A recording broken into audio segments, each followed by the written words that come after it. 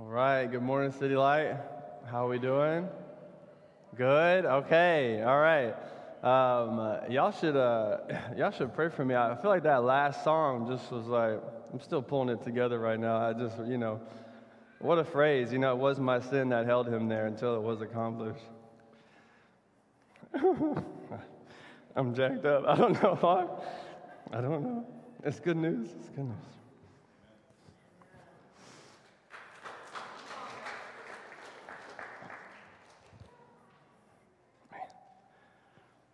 I haven't even started preaching yet. This is a mess. I knew it was going to be a mess. I knew it. I couldn't pull it together.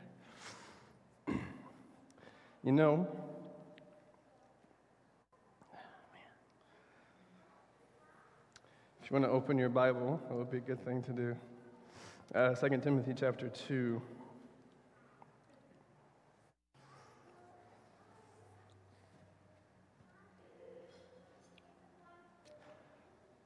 Go to me in verses 20 through 26. I just want to say, too, as well, the whole reason of why we're here and doing what in the world we're doing in this room is because of that line. It's because of that truth.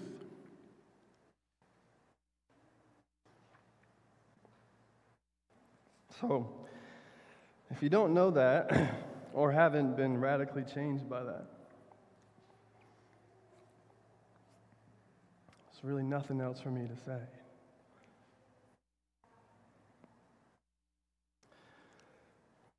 So, as we jump into the Word and try to figure out what the Lord wants for us this morning, keep that in mind. That's the good news of the gospel that Jesus offers to you today if you haven't received it. The Father's love is very deep. All right, we're gonna do this. Hey, when we were running our prayer set on Thursday, I feel like the more we do these Thursday night things, I don't know if you've been coming. And the more we learn to sit in the presence of Jesus, just give him time, to work. Not just like we have a million things to do or a set list to run through or sermons to preach. All those things are good. But we come and we just have time, The Lord can do anything in that moment. We can shift, we can change. Thursday night was once again, it was one of those moments where I felt like the Lord was just beginning to honor that, I guess, with a manifestation of his Spirit, that he would take these truths, that we know, that we hold dear, hopefully many of us in the room, and he would begin to drive them, deep within your heart. So when you hear something like that, you're just undone. So I recommend that you come. I really feel like the Lord is working and helping to take things that we might take for granted, truths that we might know, and help us understand. Colossians 1:9 says that, Paul prays that the Colossians would have spiritual wisdom and understanding to know the will of God. The staff could tell you I've been thinking about that for months. Not just that it would know that's what we would pray, that you would know the will of God, that you would just know it. And Paul prays that you would have spiritual wisdom and understanding, that there would be something spiritual about it, where there's this divine interaction between you and the living God, and he's revealing things to you in accordance with the scriptures that allow you to know what it is to walk in his will. That's very significant, and there's this step-by-step of the Holy Spirit that I'm still learning and growing in, and the Lord is working and growing in. But anyways, I hope that you participate with us in things like that. I hope songs like that wreck your heart, and I hope that they just create repentance and excitement and joy in the Lord, things that we should feel more consistently, that I should feel more consistently. So I did want to shout out our Zoom people. I don't know which camera to look at. Boom, boom, boom, boom. Well, shout out our Zoom people. Thank you for joining us this morning. If you ever can't make it, or for whatever reason, we're running a 9 a.m. Zoom that's live hosted. So there's community available for those of you who may be just streaming it on YouTube, or for whatever reason can't wake up or can't make it in the morning. Maybe you can't wake up. Maybe that's the problem. And so just want to say shout out to you guys. Thank you for being here. Also, if you're new, we'd love to connect with you. We'd love to help you learn about Jesus or just become a part of what God is doing here. So make sure to grab a gift bag at the table, say hello, fill out a Connect card. We'd love to follow up with you. As a reminder, our 5 o'clock service in the field starts tonight. So especially for those of you streaming it, or those of you who just want seconds, on what God is doing today. We have our 9/11 as normal. We're going to run a 5 o'clock outside in the field for those of you who prefer or feel safer meeting outside. So we're excited to do that at 5 o'clock. And next week, our kids' ministry starts again. Every parent said amen, and we're excited about that. So, hey, before we jump in, something happened that was cool yesterday that God does. I'm going to have Val Erickson. Donde estás? There she is. All right. Val Erickson. She's going to come up. Val Erickson is our kids director. Everybody welcome Val. Woo! And so we were serving the community with our back-to-school bash yesterday. Val met a parent, and it was really cool to hear the story about what God did. So why don't you share with us? So I'm going to brag a little bit about God. Over 100 kids were served yesterday through school Amen. supplies and inviting them into That's our new good. space, which was This so is good. awesome. We had so many servant leaders here doing God's work in this space. I specifically met a lady at the end of the day, and my prayer over the day was that families would come for school supplies, but come back because they felt something different. And in this conversation with this woman, God answered that prayer. She has 2 children, one who has tons of medical things that have gone through in her life and is a survivor of many things, and another one who has special needs. And so her life has been back and forth of just many, many needs from many, many people that have been serving her. And she was served through the deliveries at the beginning of the pandemic, and she remembers the very first delivery she received where they came to her door, brought some food, and she was like, okay, great, just someone else helping me. This won't actually mean anything. Thank you, and she started talking to me. She said, over all of my years, I've been praying and just really thinking, what does it mean to raise my kids as good people? I'm trying to get them to be good people, do the good things, be the right people to all the people around them. And I was able to share my testimony with her growing up in a Catholic church where it was always working to be good, to be good, to be good. And was able to share to her, well, no, it's actually not us being good. It's a good God that we have that is good enough for us to be good in this world. And so what we were able to share with her is that she has been going to Christian churches with her sister, and she has seen the Bible being preached, and she's heard it, and she says it, and she gets it, but she's like, there's something different. I'm going to these churches. I'm not feeling welcomed. I'm not feeling loved. And there's something today when I walk into this space that I have felt. From the moment that delivery happened to the moment I'm standing with you here today, Val, I'm feeling why God knocked on that door that day. She says she walked into this space yesterday in a space where she's usually intimidated, she's shy, where people might look different, live different, do different things than her, and she's normally intimidated by that in other churches that she's walked into. But yesterday she said, looking in this space, she 100% now understands that we are all children of God. We are all created in the same way. We are all loved in the same way, and we are all meant to be in a space together. And it just totally gave the picture of what City Light is all about. It gave the picture of what God was all about. And to me, it truly gave me a picture of what heaven is going to be like with just all of us together communing for the Lord. So we pray and pray and pray that she comes back. We pray that she brings her children into this space, and we pray that the Lord just continues to do the work through us for families like that we were able to serve yesterday. And just a testament to what God is doing through all of us. Like, she felt something different in here. She's gone to other churches where I'm sure, they're preaching the word, they're preaching the Bible, but she came here and she felt it, not just because of the Bible, but because of the Bible living through each and every one of us. Amen. Yeah. That's awesome. Thank you, Val. Remember last week we had the construction guy who felt the Holy Spirit in the room. So now we have a different version of a testimony like that, where somebody walks in, they sense the Holy Spirit, they feel loved. That is not something that we can produce. You see what I'm saying? You can't just be nice enough. I'm sure she goes to places where people are nice. They're not punching her in the face when she walks in the door. There's something supernatural that's happening, where the love of God is being revealed to the heart, and they can feel it. You know what I'm saying? It's not just up here, and it's not just right here, It's something that's happening right here. And what we can do is set the table for that. That's our job. So that's what we're going to talk about today. And I want you to, even another part of that story, which I thought was cool, was she was one of our very first deliveries, like in March or whatever, when this whole thing kicked off. And her initial impression was like, oh, just another group of people coming to help, whatever, no big deal, I won't see them again.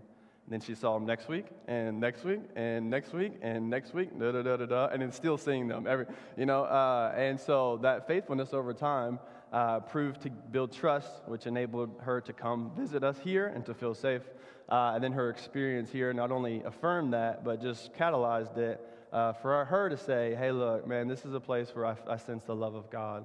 1 Corinthians 14 talks about a group of people that when they gather together, they function in such a way that when some outsider comes in, the outsider says, God is among you.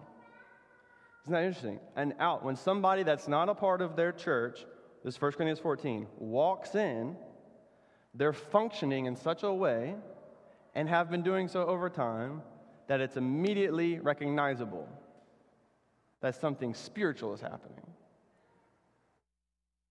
Something of the heart. Something unique, something you can't fake, something you can't make, something you can't get anywhere else other than with God's people.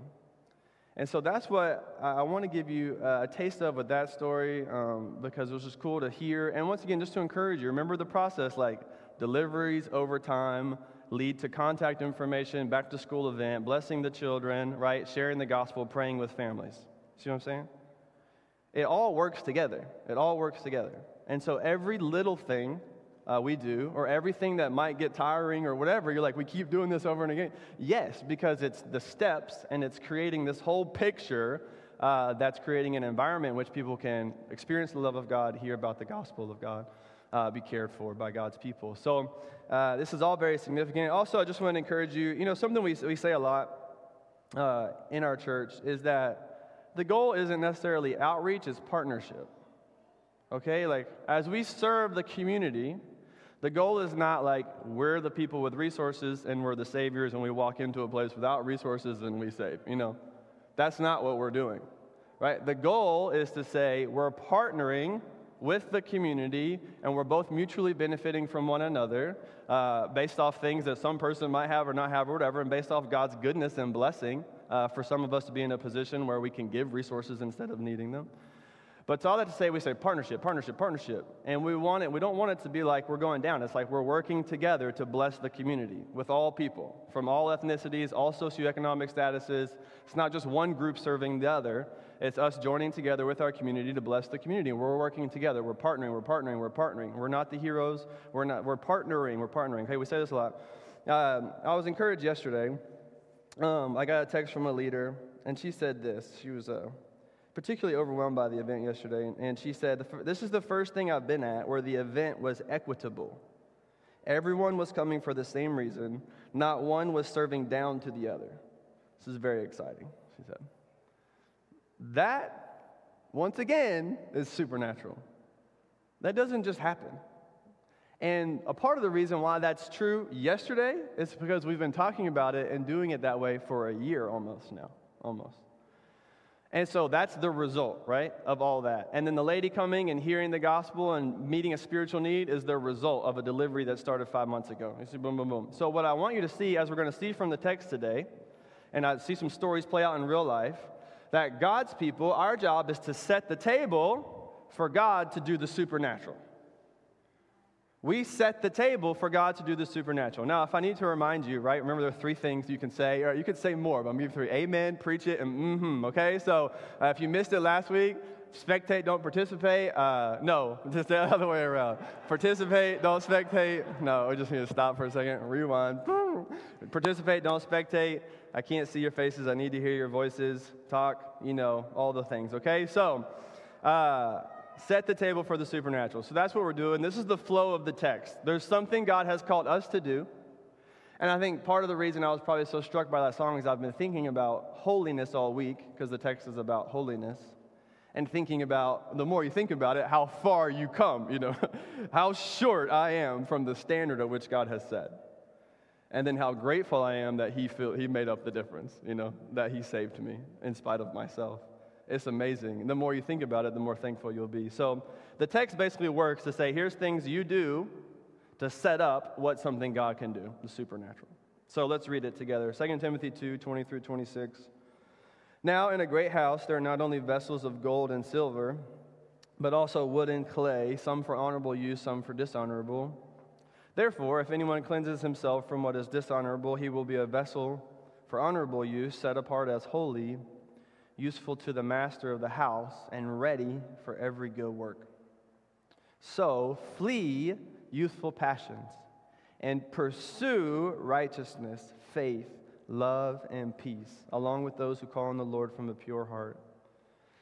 Have nothing to do with foolish, ignorant controversies. You know that they breed quarrels. And the Lord's servant must not be quarrelsome, but kind to everyone, able to teach, patiently enduring evil, correcting his opponents with gentleness. God may perhaps grant them repentance. This is a supernatural part, leading to a knowledge of the truth. And they may come to their senses and escape from the snare of the devil after being captured by him to do his will. So, set the table. We're going to break this off into two parts. Set the table for the supernatural. So how do we set the table? That's the first question. What does it look like to get the table ready? All right, you have my little tea party here that we're making, okay? What does it look like to set the table to be ready for God to work? What is it required of God's people to be ready? So look in verse 21. Therefore, if anyone cleanses himself from what is dishonorable, he'll be a vessel for honorable use, set apart as holy, useful to the master of the house, ready for every good work. I want you to connect these two words right now and live by this. Okay, holy and useful. Holiness is usefulness. You should write that down and live your whole life by it. Holiness, right? Set apart as holy, which makes them useful. Holy, useful. Holy, useful. Meaning holiness is usefulness. Holiness, hear me, not skillfulness. God could care less how skilled you are at what it is that you do if the character of holiness isn't inside of the action. It doesn't matter. It will get us nowhere, and it will get you nowhere to be good at a skill and not pursuing holiness. And a lot of times, even in Christian circles and ways, our skillfulness can mask our lack of holiness. And only God really ends up being the one who knows whether your work is producing real fruit, you and God. So the first question for you is, are you spending more time building your holiness or your skillfulness? What do you put time and energy to, building your holiness or your skillfulness? Because if you want to be useful, we must be holy. This is a great quote. It's from Robert Murray McCheyne. It says, "It's not great talents that God blesses, so much as likeness to Jesus." This is a good word. A holy minister is an awful weapon in the hand of God. It is not great talents that God blesses. Now, you know why this is so wonderful is because now the playing field is even. And instead of you looking around and saying, well, that person's good at this and that person's good at that, and I wish I had that skill, even for God's kingdom, God says that doesn't matter. It's not about what the other person or you can or cannot do. The playing field is even, whether you're good at 100 things or 2 things, whether you're really good, whatever. God says that's not what actually gets the job done. It's character. And that's something we all have access to forming. So instead of us looking left and looking right and wishing we could do that or we could do this or we'd be more effective if we could do that or that, then God says, no. Don't worry about that. Look within yourself and build your character. Build your holiness, because holiness is what will make usefulness. This is why Paul tells Timothy to cleanse himself from what is dishonorable. Verse 21, cleanse himself from what is dishonorable. Now, I want to create a very quick but important theological caveat. And then we're going to spend the rest of the text letting that bear its weight on us, okay? So the quick theological caveat is that the first and most important way to be cleansed is not by what you do, but by what Jesus does. Okay? Only Jesus can save your soul. The Bible says he takes your sin that's stained, your life that's stained by sin, and through his work of his death and resurrection on the cross, he makes you white as snow. So he takes your red-stained sin and he washes it white as snow through his death and resurrection. That's how God cleans you, to make you ready to enter into heaven, because no dirty thing enters into heaven. So now God says, I'm going to do the work and I'm going to clean you. God gives us this new gift, 2 Corinthians 5:17. He makes us a new creation. He gives us a new heart. God takes the old and gives something new by his life, death, and resurrection. It is something we cannot accomplish. We cannot earn our way to heaven. We cannot cleanse ourselves. We cannot get to the standard of righteousness and holiness that God requires. It is impossible for us to do that. So there is a truth right there, the theological caveat, that you cannot cleanse yourself in a way that grants you the right position for God to accept you.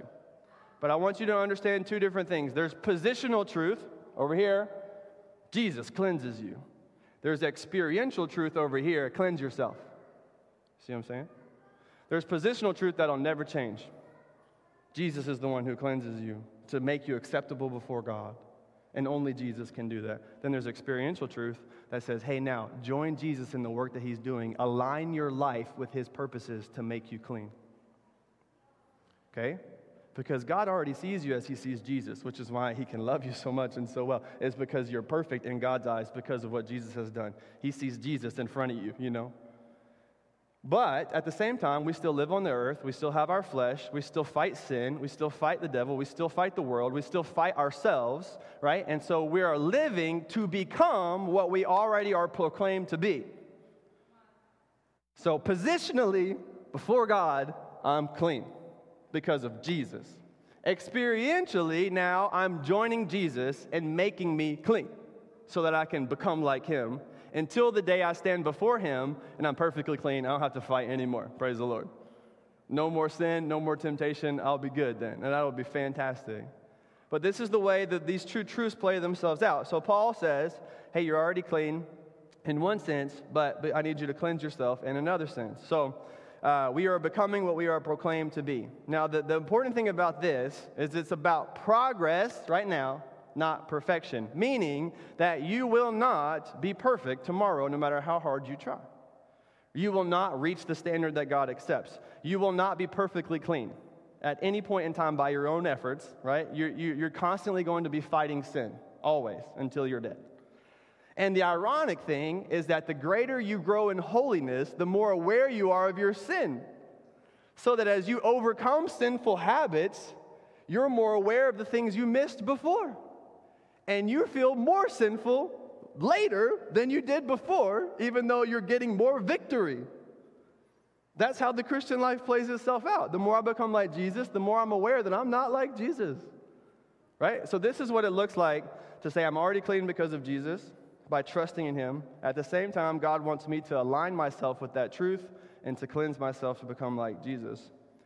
So this is what this whole thing is for. We set the table for God to do the supernatural things, write this down, by submitting our lives to God in ordinary ways. So, we set the table for God to do supernatural things by submitting our lives to God in ordinary ways, meaning that every aspect of my life, every thought that I think, every word that I say, every feeling that I feel, everything becomes submitted under the leadership of Jesus in every day and every way. So that I am now ready for the master to use me. It's a very simple analogy that he uses here. This is what we have right here, right?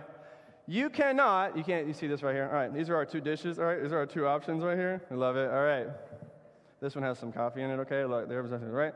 Okay, now the question is, which one of these dishes is ready to be used?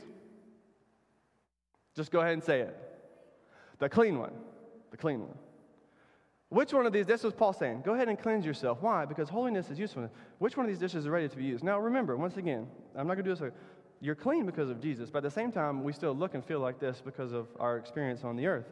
And so Paul says, I need you to cleanse yourself because the dish that is clean is the dish that is ready. And so let me ask you, is your table set for God to use your life?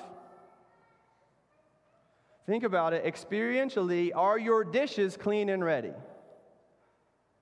Now, not are they perfect, not are you just worked everything out right, progress, not perfection, but are you clean out? Are your dishes clean and ready? Are you joining Christ in becoming more like Him? Or for some of you, have you even trusted Christ in the first place? Now, this is why this is so important. This is the part of the sermon I was like on a run on Thursday. I just kept thinking about this part right here. Becoming like Christ, hear me, builds the altar upon which the fire of God falls down. So the dish has to be, so if there's guests coming over or whatever, and God wants to use a dish to serve somebody, He's going to look here and He's going to pick the one that's ready. He's not going to pick, He's going to pick the one that's ready, okay? For the moment when it comes, for the opportunity when it arrives. So, when I become like Jesus and progressively work to do that, I'm building an altar or cleaning my dish upon which the fire of God can fall down. And so often we talk about, hey, we want to see revival. We want to see the world changed around us. We want to see the community flipped upside down and transformed. Man, we want to see lives radically saved. We want to see all of those things. And generally speaking, we talk so much about out there that we forget that the work starts in here. Revival starts with the people of God. Right? Transformation in the community starts with transformation in the church. God has appointed the church to be the means by which He works through. And so now, look at this, 2 Chronicles 16:9. The eyes of the Lord run to and fro throughout the whole earth, get this, to give strong support to those whose heart is blameless toward Him. The eyes of the Lord run to and fro to find the clean dish, pick it up so that He can put something on it and serve somebody. The eyes of the Lord run to and fro looking for a group of people that are honoring and submitted to Him. Right? This is what this text is saying and what 2 Timothy is saying. God is looking for a person and a church that is ready for Him to work. He's looking to and fro. He's looking for a group of people that are generous and not self-indulgent, who aren't selfish but are happy to consider others more significant than themselves. He's looking for a people who aren't obsessed with worldliness, who don't care about material things, who are totally free from the love of the world. He's looking for people who take sexual immorality seriously, who flee from it, who fight it, every thought, every word, every action. He's looking for a group of people that take every thought captive and submit it under the leadership of Jesus. He's looking for a group of people who love to serve and who love to be amongst the poor and the marginalized. He's looking for a group of people who are quick to assess themselves rather than judging other people. He's looking for a group of people who realize their own sinfulness. A group of people who are constantly repentant. A group of people who are always at the foot of the cross. He's looking for a group of people who are so thankful that God has saved them, that are just overwhelmed by the fact that God would do this work in them. He's looking for a thankful people. He's looking for a humble people. He's looking for a teachable people. God is looking to and fro. He's looking for a group of people who truly sense the joy of heaven and the horror of hell. A group of people who live with eternity in mind, as if on the precipice every day. He's looking for a group of people who desperately pray. A group of people who are so dependent on God to move. A people who walk by the Spirit. A people who obey His leading and prompting in their life. A people who surrender to the will of the Lord every day and in every way, in things that are seen and unseen. He's looking for a group of people who are sensitive to what God is doing in the lives of those around Him. He's looking for a group of people that are not just committed to being religious, but being consumed by their relationship with God. The short of it is, from Mark 8, He's looking for a group of people who will take up their cross and follow Him.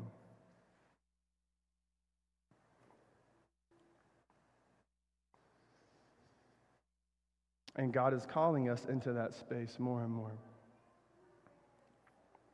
God is calling City Light into that space more and more.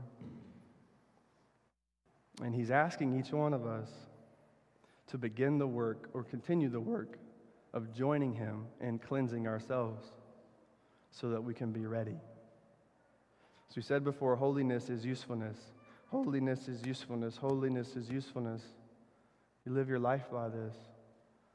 The clean dish is the one God will use in the moment. When the moment happens, it's the one that's ready. So the question, once again, is your table set for God to work in your life, in your home, in your school? Is your table set for God to work in this church? Is your table set for God to work? And is our table set for God to do the supernatural? And I believe it is. I believe the encouraging thing is that God is proving that principle in this church. That he does see a group of people that are dependent on him, a group of people that love him, a group of people that join him in serving the marginalized and the poor around us, a group of people who truly are after the heart of God. I believe he sees that here, and I believe that's why he's working. But the moment we're not like that anymore, his hand turns away. And for us to progress in usefulness, to see God do even more supernatural things, is going to require us to progress in holiness and to continue to work to cleanse ourselves. So, what does it look like to be holy? This is what we're going to do with the rest of this passage. Paul basically defines a life of holiness like this. A life of holiness is one that flees from what dishonors God. It's verse 22. Runs towards what pleases God, and then avoids that which distracts from God. So what does it mean for me to be holy and to set the table? Well, it means that I flee from what dishonors God, I run towards what pleases God, I avoid what distracts from God. That's 22 through 24. Think about it, very simple. Okay, football illustration, right? You got the ball, the running back's running. He's fleeing from people behind him trying to tackle him, right? They're running, they're trying to catch him, he's running, okay? He's running towards something. He's not running just to run because he thinks it's fun. He's running to hit the end zone to score the points. And when people get in front of him, what does he do? Right? He jukes them out. He puts a real nice 1-2 step on them. He spin moves or whatever. He avoids them. So think about holiness in your life like this, okay? You got the ball, you're running with Jesus. You're running away from sin. Away. Like you're like, no, don't even touch me, okay? You're not talking to it. You're not hanging out with it. You're running away from it. You're running towards something. You have a purpose. You're running towards the goal of being with and like Jesus and seeing God work and do amazing things in and through your life. And then along the way, things are going to pop in front of you to try to get you or distract you. And you're sidestepping those babies. You're not stopping to hang out with them either. This is what holiness looks like in the Christian life. Okay? So, flee from what dishonors God. Verse 22, flee youthful passions. Let me give you some scriptures. 1 Timothy 6:11, as for you, O man of God, flee these things. Same thing. Colossians 3:5 and 6. Put to death, therefore, what is earthly in you, sexual immorality, impurity, passion, evil desire, covetousness, which is idolatry. On account of these, the wrath of God is coming. Ephesians 5:1 through 4. Therefore, be imitators of God as beloved children, and walk in love as Christ loved and gave himself up for us, a fragrant offering and sacrifice to God. But sexual immorality and all impurity or covetousness must not even be named among you. Some versions will say, let there not even be a hint of that among you, as is proper among the saints. Let there be no filthiness, foolish talk, or crude joking which are out of place. Replace those things instead with thanksgiving. Romans 13:14, put on the Lord Jesus Christ and make no provision for the flesh. No provision for the flesh. Remember the theological caveat, God's the one who cleanses you. Now, sometimes we'll use that as an escape to not do the work ourselves. So I'm going to say yes and amen to that, and then I want the rest of the text to weigh on us. To for real, God is saying, put those things to death. Let there not even be a hint of that among you. And as you hear these phrases, now you're thinking, the more those things exist in us, the less God will do through us, because holiness is usefulness. So now, not only do I have personal motivation to become like Jesus, but I realize that the more I progress and become like Jesus, and the more we do so together, now we have a greater impact in the world around us. So now I have personal and external motivation to do this. He talks about youthful passions. I put youthful passions into 3 words that say was, okay? What I was, all right? So when you're thinking about youthful passions, a lot of you are still youthful. These are 3 that I thought were probably generally pretty right. Worldliness, that's number 1. Just general worldliness. Just love the world. Love the things in the world, want to explore the things in the world. Love the world. Not in a good way, right? In the bad way, okay? Love the world. Arrogance. So just pride. I just think I know everything, right? Anybody that has teenagers say, amen, all right? Arrogance, okay, that's the second one. There's just something about getting older that lets you know you don't know anything, you know? It's like the older I get, and the more I have to do things like parent children, the more I realize how inadequate I am to function in life and to be a good person at all. You know, it's just like, wow, you know, when I was 17, I thought, hey, I could do anything, you know. I'm 34 now, I'm like, wow, I don't know, Lord, you know, please do something, you know, I don't know. So there's a sense of arrogance about youthful passions. And then the last one was just sexual impurity. A lack of restraint, which obviously is true for young and old, but tends to be more true in youthfulness. What I was, worldly, arrogant, and sexually impure. Now, the Bible will say in 1 Corinthians 6 that you are no longer what you were, right? But now you have been washed by the blood of Jesus, and you're something new. So you no longer live according to what I was, I live according to what I am, right? And so now I'm aligning my life under the truth that I'm already clean. So I'm living clean like Jesus. And I'm putting things to death. I'm putting in the work. Remember last week we talked about studying and applying the Bible, 2 Timothy 2:15, worker, right, is work, like a farmer, like a soldier, like an athlete. So now you say putting to death sin, making no provision for the flesh, fleeing from things. This is work. So if we're going to go actually do what God has called us to do, we're going to put in the work. Now, here's a little something I want to put out there for you. When it talks about fleeing from youthful passions, is so often our problem is we do this backwards. So it says flee youthful passions and pursue righteousness, and we flee righteousness and we pursue youthful passions. It's backwards. And then we turn around and say, God, you know, do a great work among us, you know. Use my life. But we're fleeing righteousness, running away from that, and we're pursuing youthful passions. And a lot of times, even if we're not fleeing and running, we're just giving too much time, right? If somebody's trying to kill you, you don't stop and talk to them. You're like, hey, can we talk this out real quick? No. This is what we do to our temptation a lot, is we give it too much time. Well, it's not so bad. Well, what if I did it like this? Does God really care? You know, we're just talking around and around and around when we already know the answer. The talking is an excuse to give me more time. So here's something for you to write down. This is practical for you. Stop talking to temptation. Turn from it. Stop talking to it. Stop reasoning with it. Stop giving excuses for it. Stop talking to temptation. I'm talking to myself too. You turn. You stop talking to it. You don't give it any time. No time. You turn. You flee. You run away. This is what it looks like to pursue holiness. The second word, pursue. He gives us 4 things to pursue: righteousness, which is the standard of what is right set by God; faith, which are acts of faith. So you pursue the standard, which we've been talking about, and now you pursue acts of faith, like I'm trying to do things for the Lord. I pursue love. Something I like to say a lot is love is reactive, not proactive, meaning that the way we love, the Bible says, we love because He first loved us, so that I cannot love someone else without receiving the love that comes from God. So if I'm going to go pursue love, I first have to receive and sit under the love of God. So that's where it starts. And peace. Peace does not come from being passive. Peace is not a byproduct of just whatever, letting things go or not. Peace is something that is pursued. Peace does not come from being passive. So you pursue these 4 things.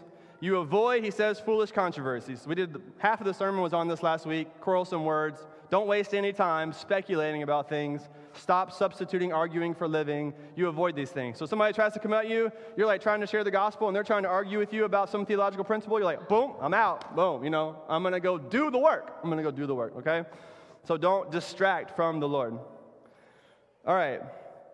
So this is how we set the table. And then finally you see here for the supernatural. Look at verse 25. We're closing with this. God may perhaps grant them repentance, leading to a knowledge of the truth. Write this down. The goal is to win souls, not arguments. The goal is not to be right. The goal is to win souls. The goal is to see people's lives changed. The truth is right, and we should share it, but the goal is to win the soul. This is why he says, correct with gentleness. Look at verse 26. They may come to their senses and escape the snare of the devil after being captured by him to do his will. So now, here it is. We do all this work on holiness to set the table and to get ready so God can use our clean dish. And we take the dirty things in our lives, right, and we begin to scrub it out, okay? I'm going to clean this out. We scrub it out. We scrub it out. We scrub out this. We say, I'm going to flee from sexual immorality. I'm going to flee. We're doing this. And now we become ready. So now, there's people around us that are literally enslaved by the devil. That's what the Bible says. It's supernatural, that they are held captive and they are not operating according to their senses, meaning they need to wake up. They don't even realize they're captured. Maybe some of you in the room are like this right now. You don't even realize that Satan and the world owns you and you're a puppet in their hands to do exactly what they want, to destroy the world and to destroy your life. This is exactly what it says. You're doing the will of the devil, which John 10 says is to kill, steal, and destroy. Now, this is what the Bible says. We would never just think that. Now we have to say we submit under what the Bible says. And this is a supernatural. So ain't none of you walking up and trying to find the devil and then capturing people from him. You can't do that. You see what I'm saying? If we're going to make a difference at all, it requires setting people free from captivity to the devil. That is the requirement. You want to make a difference? You got to set people free from the devil's captivity. You're like, how am I going to do that? You want to walk out of here and see your workplace changed? Those people that don't know Jesus, and those in the room right now that don't know Jesus, are held captive by the devil, who is stronger than you, smarter than you, has better strategies than you, and knows more about that person than you do. And now the call is for you to go in there and do something. We don't have what it takes. So now it's saying, well, how do you do it then? How do you win souls? How do you see lives transformed? How does a community get flipped upside down? How does that happen? Well, it requires the supernatural, that God may perhaps grant them repentance. Colossians 1:13 and 14 says that God takes people from the kingdom of darkness, pulls them out, and transfers them to the kingdom of light. That's what God does. And that's what we need God to do. Otherwise, we will do nothing. This church will accomplish nothing. Your life will accomplish nothing apart from God's supernatural empowerment to do what only God can do. And so now, that's what gives us the emphasis to say, man, is the table set? Is City Light ready? Is your life ready? Is the dish ready? Are you working? Are you cleansing yourself? Are you joining God in holiness? Because holiness is usefulness. What's required of you is supernatural, and you can't do it. So now what's required of City Light is something we can't accomplish. So we say, well, what are we going to do? We're going to follow the way of the Scriptures, and we're going to make the dish ready. God's going to bring the ingredients. God's going to serve the people, and God's going to make it happen. All you need is a clean dish. Isn't this great? How much easier is this than cooking a meal? All right, feeding 4 children 3 times a day is quite an experience, okay? It's just quite an experience, you know? And especially if you want to feed them healthy, you know, and you got to, like, cook all this stuff. It just I like grilled chicken, made some broccoli and stuff. It took, like, 30 minutes, you know, and they're all right. I'm like, oh, I wanted this done, like, literally 29 minutes ago. I wanted 1 minute of work to do this, you know? This is a lot easier. I go in the cabinet, I pick this up, and I'm like, boom, it's good. And so often we're trying to cook the meal and do all the ingredients and do all the thing and order from the no. And God's like, no, that's me. I need you to take your dish and just do this. Just, you know, this is your job. God cooks the food. God brings the food. God serves the food. God saves the people. This is your job. And you've traded jobs with God, and we've tried to save the world. He's like, no, I want you to work on yourself. Because it starts with you. And if you'll work on you, God will work through you. See what I'm saying? This is very important. Does anybody in here want anything to happen in this community? We want revival. We want like life change. You want people to be like completely, just change. Just change. This is what we have to do. Okay. So to close this out, I'm going to give you a picture, all right? When I was growing up, my mom would make me clean my room, you know, which was really annoying and things that you don't want to do. And she would make me clean the house and all those things, you know. And now my wife appreciates it, you know, it's good. So, but when I was growing up, what I would tell my mom a lot when we were doing a lot of work cleaning the house, I would say something like this, and I'm sure a lot of you had said something like this to your mom. I said, it's not like the president's coming over, you know? Like, what are we doing, you know? The house looks fine, you know? The president's not coming over. Why are you acting like it's such a big deal? Nobody's coming over today. Who are we cleaning it for? What is happening, you know? Why am I doing all this work, you know? It's not like the president's coming over, you know? And that never went well for me, all right? I'll just leave it at that. Just don't say that to your mom. That was not smart. It's not like the president's coming over. And that took away my motivation to clean. Now, when you flip it around, and if you lived every day as if the president was coming over, if you lived every day as if you wanted to be ready, just in case, if you lived every day as if somebody important may visit your house, as if some great opportunity might come that day, if you lived every day like that, you'd happily clean the house. Man, I'd be scrubbing everything. If I thought something important was going to happen that I cared about, I'd be working it. So now, hear me. We have to live every day like there is a supernatural thing God wants to do that day. He wants to do it in your life. He wants to do it in your home. He wants to do it in your workplace. He wants to do it in this church. He wants to do it in Falls Church. He wants to do it in the schools. He wants to do it in the DMV. He wants to do it across the world. And if we wake up and we live every day like something important might happen, like somebody might come that we need to be ready for, now we go to the work and we clean up. And we flee from sexual immorality, and we honor the Lord in everything that we do, and we pursue holiness and righteousness, and we put to death the deeds of the flesh, because something might happen that I need to be ready for. And if I haven't done that, God's going to look at my dish, pass it over, and find another one. It's going to find one that's clean, one that's ready to be a part of the supernatural work of God. Let me pray for us. Heavenly Father, we love you so much, and we honor you. God, this is not necessarily a cheery thought or the most encouraging message, Lord, but it's true to your scriptures. I pray that you would help us, Lord. Help us take seriously holiness. Would you use this church to do supernatural things? We thank you, Lord, for the grace of Jesus that works in our weakness. We thank you, Lord, for your grace that works even though we're not perfectly clean all the time. We thank you, Lord, that you have made us perfectly clean by the work of Jesus. We thank you that all those things are true and that we're not burdened by your commands or any of that. We thank you that you have done everything necessary for us. We live under that. And now, God, in light of that, give us the energy, the focus, the effort to go cleanse ourselves, to join you in what you're doing in our life. Help us to take the weightiness of the text, to let it bear down on us, for us to look up to you for help, and for you to help us, God, become more like you. Make this a holy church, Lord, so you can do supernatural things. We're setting the table, Lord, and once you do the supernatural. It's in Jesus' name we pray. Amen.